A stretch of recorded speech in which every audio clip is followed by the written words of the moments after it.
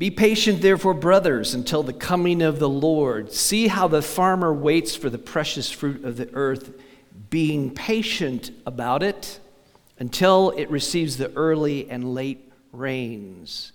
Like, why are we reading James when we're in the book of Acts? This passage came to my mind as I was thinking about our passage today. When you think about a farmer and the patience of a farmer, James is talking about there in the context long-suffering for the church, waiting for the justice of the Lord to come. But that idea, that whole concept of the patience of a farmer is such a good metaphor that you can employ in various ways and places. For instance, it's not just waiting for the rain. Sometimes it's waiting for the ground to be ready. I don't know whether farmers here in Kansas have ever picked rock. Has everybody in Kansas ever even heard of the farming term picking rock? Yeah? Okay, a few of you. I grew up in Indiana, and apart from the pioneers maybe, I don't remember anything about picking rock. But then we moved to Minnesota, and a weird thing happens in Minnesota. Never heard of it. A lot of things happen in Minnesota that are weird. I'll just say that right now. But we got up there, and they said something about, the farmer in the spring was going to go out and pick rock. And I'm like, huh? Hey, what? And they said, yeah, here's what happens. So the ground in Minnesota freezes so deep. It'll freeze down sometimes like 6 feet down into the ground. And in the spring, when the thaw happens, and that thaw works its way up through the soil, how it does this, I don't understand the physics of it, but it pushes rock up with it.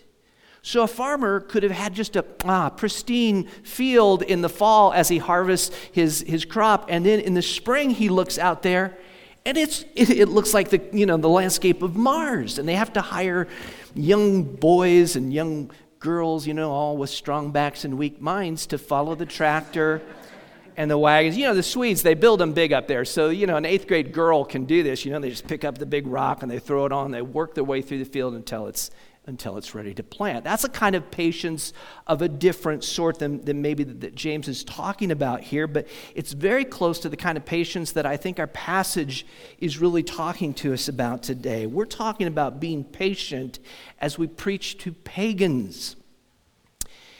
And you may not like the word pagan. You're like, I'm not sure you're supposed to say that word from the pulpit, Pastor. That sounds unkind. What is a pagan? And can you just go around calling people pagans? Yes, you can. It's an okay term. It's a real valid term because a pagan simply means, some people self-identify, by the way, as pagans today. There's sort of a new paganism that people are quite proud of. Wiccans and people of that nature, they proudly call themselves pagan. But to be pagan just means you don't know the God of the Bible. You worship spirits of trees or nature or your ancestors or whatever else, but you do not understand that there is one God who made everything and to whom we owe everything. And we are in the business of preaching to them. Paul and Barnabas they've moved from Iconium to Lystra. You're going to miss Iconium once you get to Lystra, I'll tell you. Lystra is a different place. It's kind of a backwater area. You're like, I didn't know Iconium wasn't a backwater. Well, I tell you, Lystra by comparison is like Appalachia. They get back to Lystra. Lystra they speak a different language there. They speak Lycaonian, which is kind of like it's kind of to Greek what maybe Dutch is to English. So it's a different language, it's a different alphabet, but they worship the same basic gods that the Greeks worship. So you've got Zeus and Hermes like in the text, and then all the rest of the pantheon of Roman and Greek gods. And the encounter at Lystra is like a case study for us. And it's a case study, I think, that is close to home. Yeah, I know it happened on the other side of the world 2,000 years ago, but there are so many similarities between the culture that they were speaking to and how our culture has become today. We as Christians are in a minority today. We are living in the midst of pagans, and so it would do us well to understand what kind of patience is required. I grew up in Indiana where the farm ground there was well-watered. You didn't have drought. The field got plowed and tilled, and it was just ready to, do 200 bushel crops of corn and so forth. Our job here today is not Hoosier farming. It is some Minnesota type farming. It requires patience. So that's the big idea. We must employ patience when we proclaim the gospel to a pagan culture, because frankly, that is where we are today. And we're going to look at some principles that we can take from the text and apply it to our situation. Yeah? How many are tracking with me so far? I hope this really encourages you today, because honestly, I think we grow weary and we get worried when instead of being worried, we should just be patient when it comes to things that God wants to do with our church and with our community. So here's the first principle. They will respond to loving mercy. They will respond to loving mercy. So Paul and Barnabas, they're driven out of Iconium. They almost get stoned in Iconium. The Lystrans pull it off, but they almost get stoned in Iconium. They get to Lystra. It says, now at Lystra there was a man sitting who could not use his feet. He was crippled from birth and had never walked. He listened to Paul speaking, and Paul looked intently at him, and seeing that he had faith to be made well, said in a loud voice, stand upright on your feet. And he sprang up and began walking. We don't know quite how long Paul had been at Lystra when this picks up and happens. Luke tells stories like that where you don't know the time passage. It's kind of like a movie. They call it in medias res. How many have heard of that phrase, in medias res? Yeah? It's like when you're watching a movie and it starts kind of halfway in the middle and then it backs up, but you're like right in the middle of the action. You didn't know there was a name for that. Now you know, in medias res. Anyway, Luke could be picking up in medias res here. Paul could have been there for a week already. This could be the 18th time he's been out preaching. We just don't know. But there is this moment that happens there. He's preaching not at the synagogue. Did you notice that? Is that different? Paul was always going to the Jew first and then the Greek. There's no mention of the synagogue there at all. We know there were some Jews in Lystra, but not many.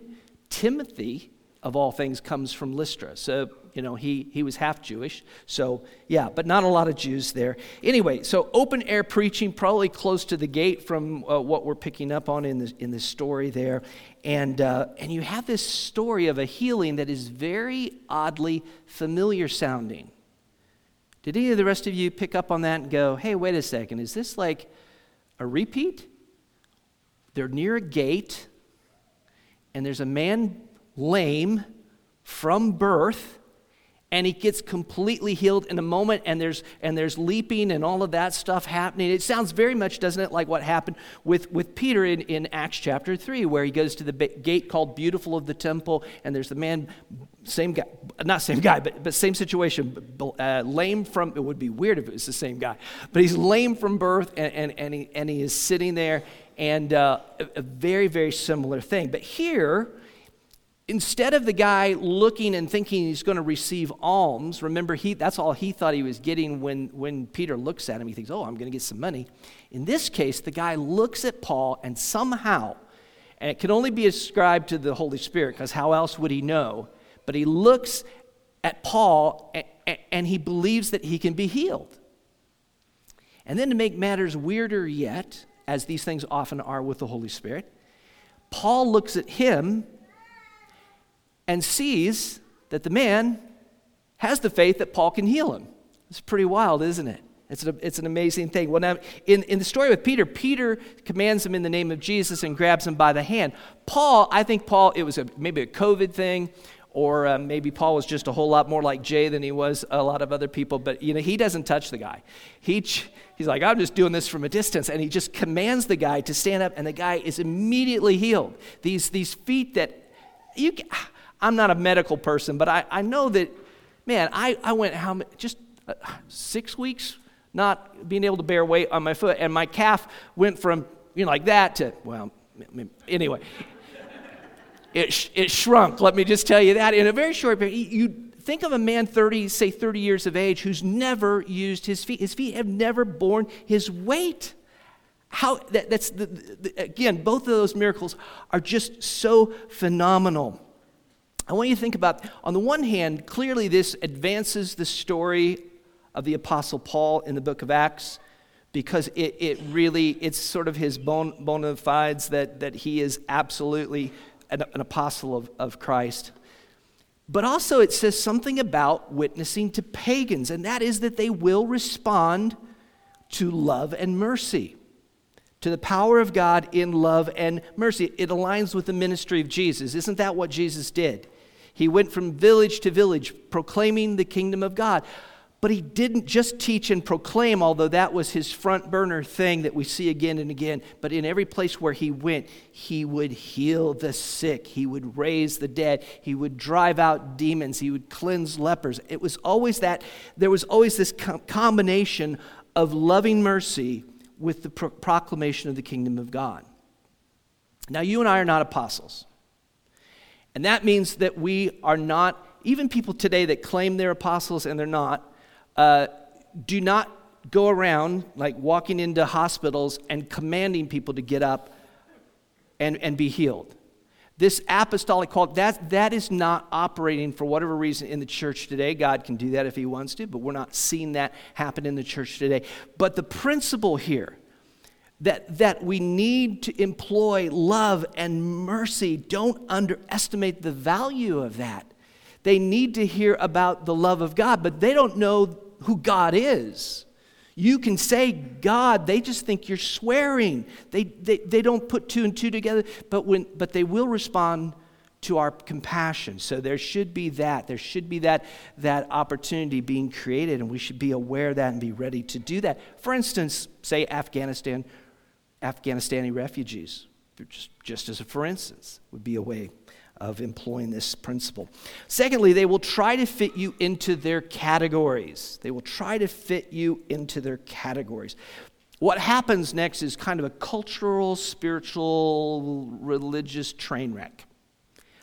You talk about people coming from just different places, different worldviews, having different thought categories. Let me give you a little background on the thought category that they're working off of. Again, these are pagans. And they had a story, a myth that was told. It was a happy myth, a good myth. It was a story about Zeus and Hermes. They came to the region of Phrygia, and you know Phrygia, and you know how Phrygians are. They're just cold.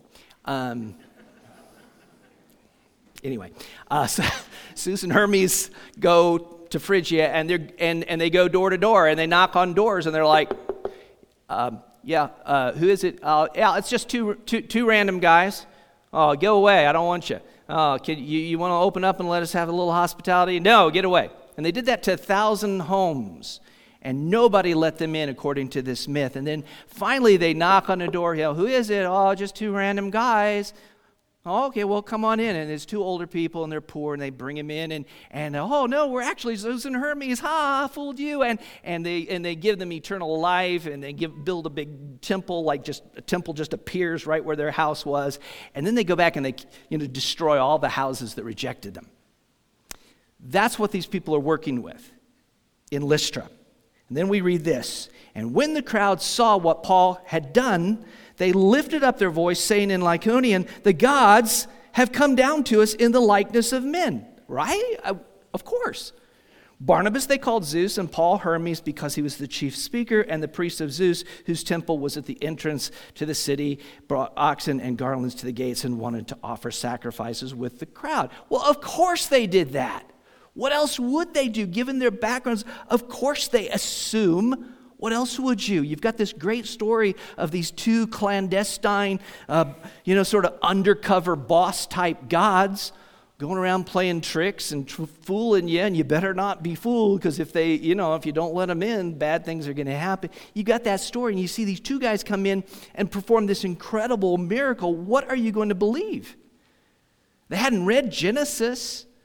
They didn't know that in the beginning God created the heavens and the earth, that God out of nothing called the universe into existence. They don't know any of the story of Adam and Eve, man's fall into sin, or any of the rest of that. We need to understand this as well. When we speak to modern pagans, they are not coming from this same place that you and I are coming from.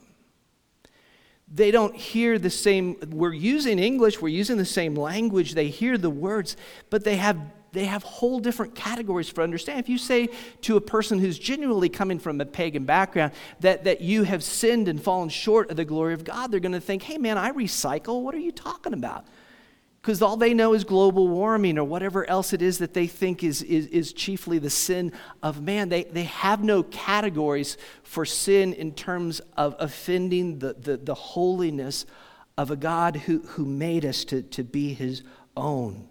So when we talk to them, we have to understand that we can no longer assume today what we once assumed.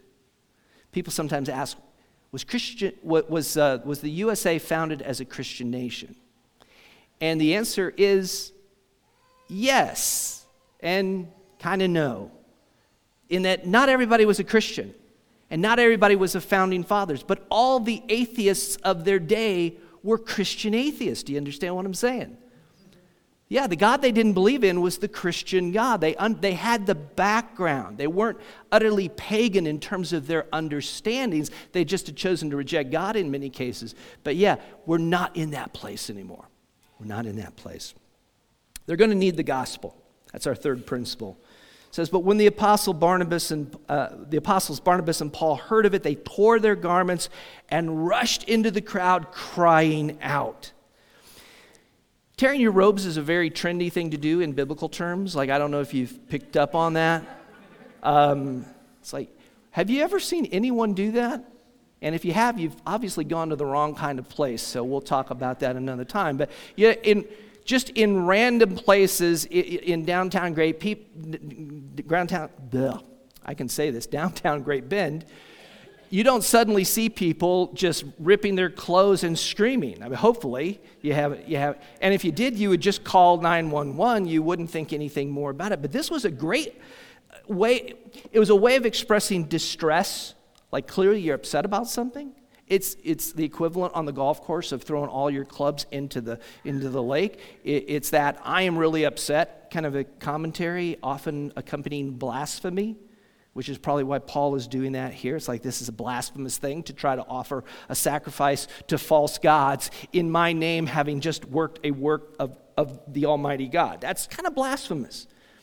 It's a great way also of just getting attention so that he has a chance to clarify them what is going on here. It's kind of a teaching moment. He says, men, why are you doing these things? We also are men of like nature with you, and we bring you good news that you should turn from these vain things to a living God who made the heaven and the earth and the sea and all that is in them. He's saying, look, we're not gods. And furthermore, and this is the harsh part of his teaching moment, it's like, not only are we not gods, but Zeus and Hermes and all the other idols that you've built, these things and these temples and so forth, that they're not gods either. They're not gods at all. He gives them kind of a crash course in monotheism, and it's hard. It comes down with a hammer. He tells them the truth. I want you to notice, though, two little things that are tucked into verse 15 in your text. Is it still up there? It still is. Okay, good. Two things. He mentions, the good news, that they've come to preach good news. What's the good news, class? The gospel. Gospel means good news. Good news means gospel. So Paul is saying, I've come here to preach you the good news. You're going to hear the gospel. And then right within that, then he says that they have to repent and turn away from these things that aren't God. So he's saying here's the gospel. What is the gospel? Jesus died for sinners, was buried, rose the third day. And what is the response to the gospel? To repent and believe. So Paul, in kind of a seed form, without really giving a lot of explanation, he has just dropped that there in verse 15. And I want you to see that, because we have to understand, even though we're talking about being patient, we don't want to be so patient that we miss the main point. Our approach to unbelievers, our approach to pagans, is not simply to understand them. It's good to understand them. It's good to understand that they're coming with different categories. But if all we were there to do was understand them, then we would be anthropologists. How many here were trained in anthropology, and that's your major? No? Okay. Yeah, me either. I'm not an anthropologist. I'm not a therapist. I'm not there just for the purpose of understanding. Understanding is certainly important, but it's the gospel. People need the gospel. It's loving to try to understand someone, but if that's all you do, it's not loving enough. The pagan needs the gospel in order that they might have eternal life. So patience doesn't mean shying away from the gospel. The next principle is this: they will need a basic grasp of the living God.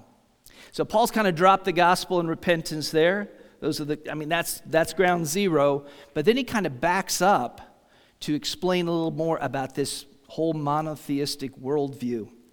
He says, a living God who made the heavens and the earth and the sea and all that is in them, in past generations he allowed all the nations to walk in their own ways, yet he did not leave himself without witness, for he did good by giving you rains from heaven and fruitful seasons, satisfying your hearts with food and gladness.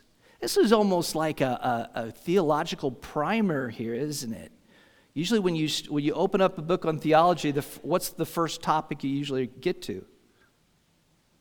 God, right? Who is God? And there's even catechisms that ask that question. And Paul kind of answers this question, who is God? God is the one who made everything. He made all that you see, everything that is part of this world. God made it all, not some pantheon of gods. And this God has left himself a witness.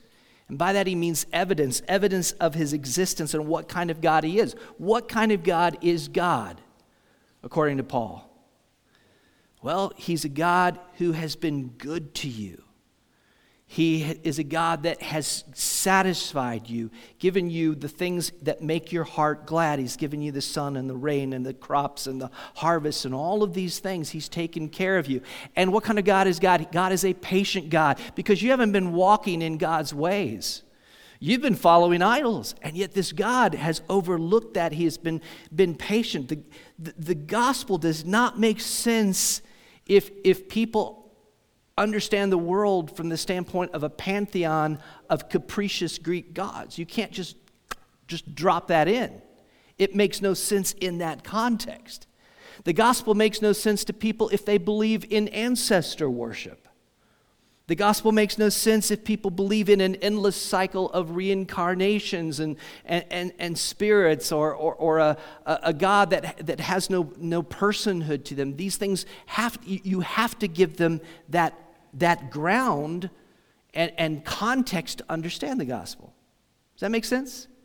And sometimes we just want to short circuit it. We want to get to the easy win. And there are easy wins that are not genuine wins. For you may have heard these stories. I've heard this story before, where a missionary went in and he was preaching to people from a very, very different background, many, many different gods. And he goes in, and first they start by giving a bunch of food to the people, and the people eat, and then they get them all together and they preach the gospel through an interpreter. And they find out later that the interpreter was saying things like, I have no idea what he's saying. Please smile. These people have been very nice to us. They've brought food for us. Please show your gratitude.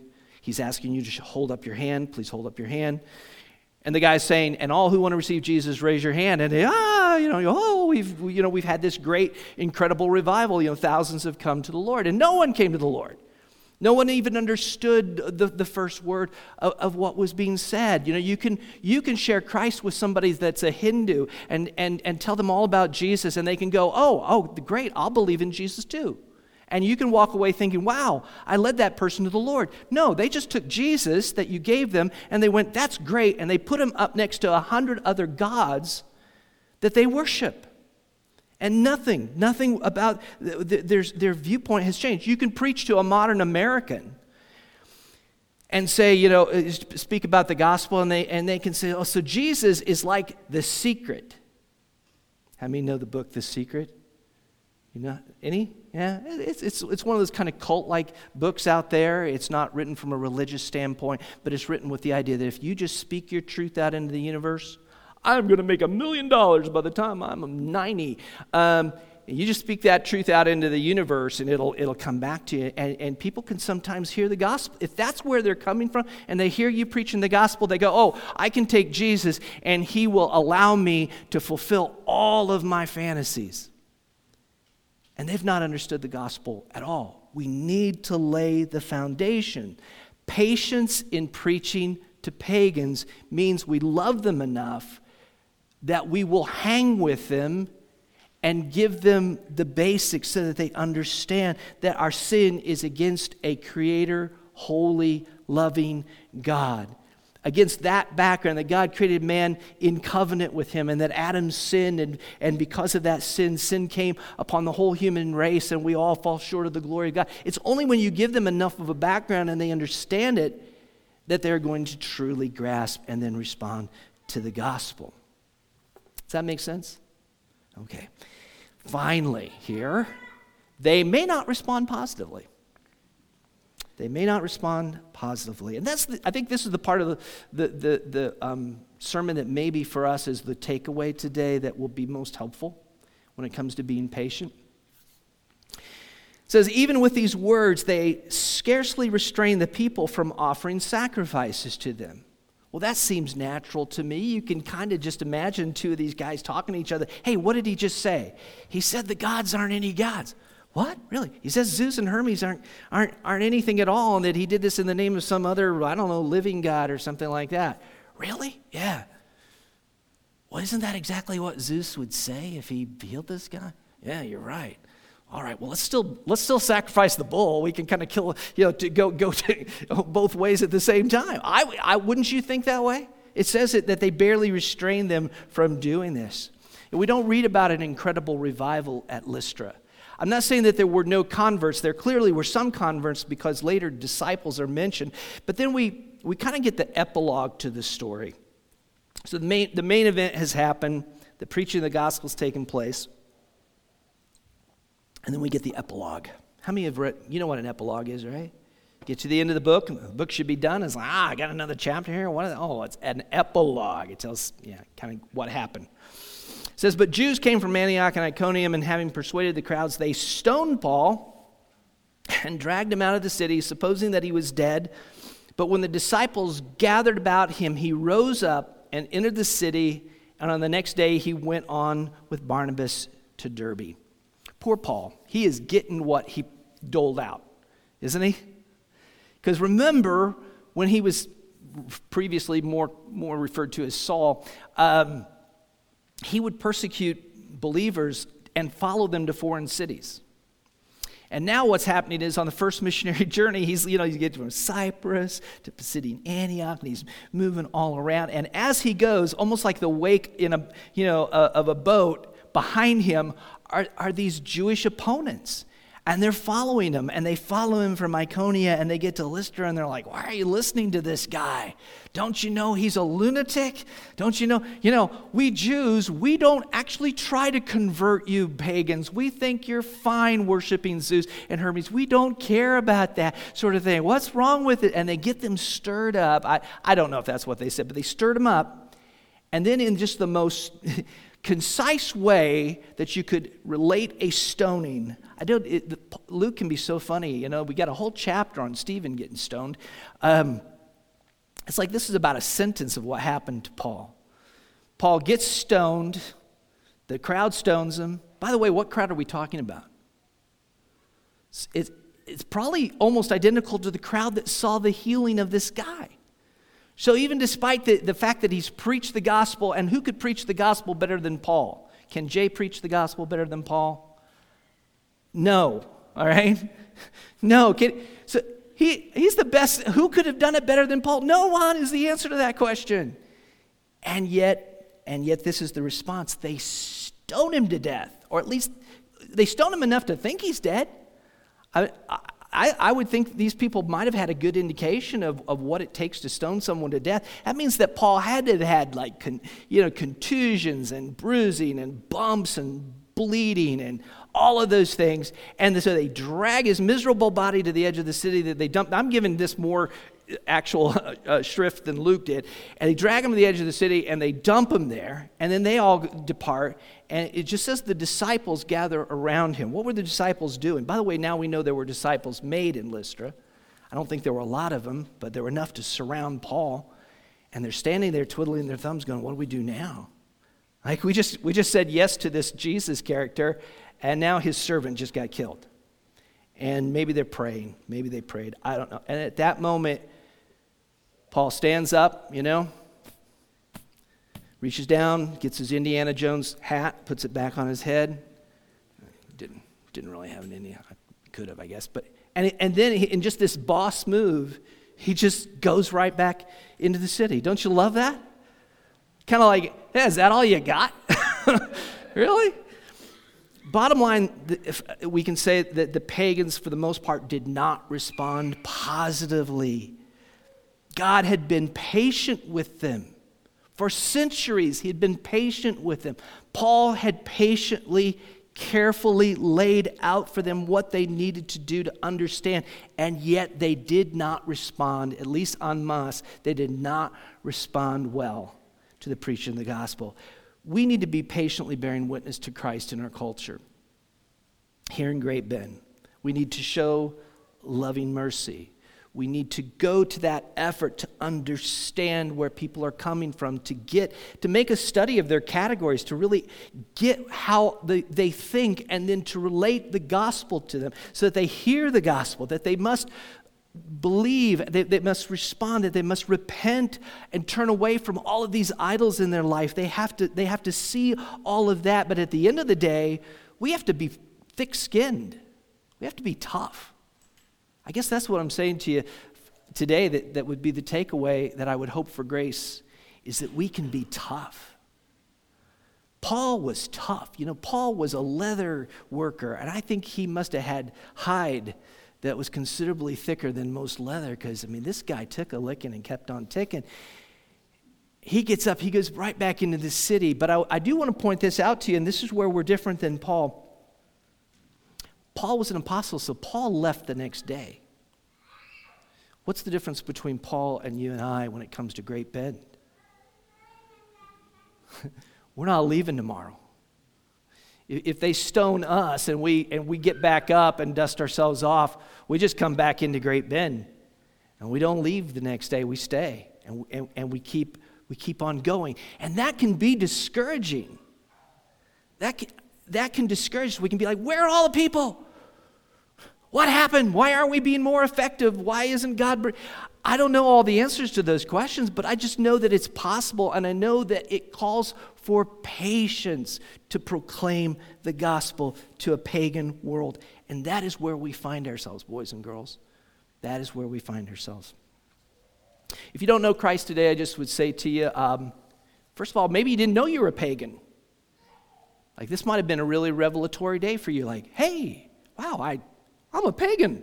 So that's what I am. Maybe you didn't know it. Like, maybe you thought you were a Christian, and all at once you're like, no, I think I'm actually a pagan. If you're a pagan today, I want to say, first of all, we love you. And what we want for you is an ultimate good. We cannot want something better for you than what we want for you.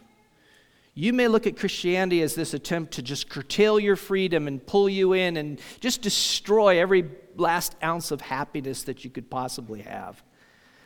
But actually what we're proclaiming to you is a God who is patient and loving.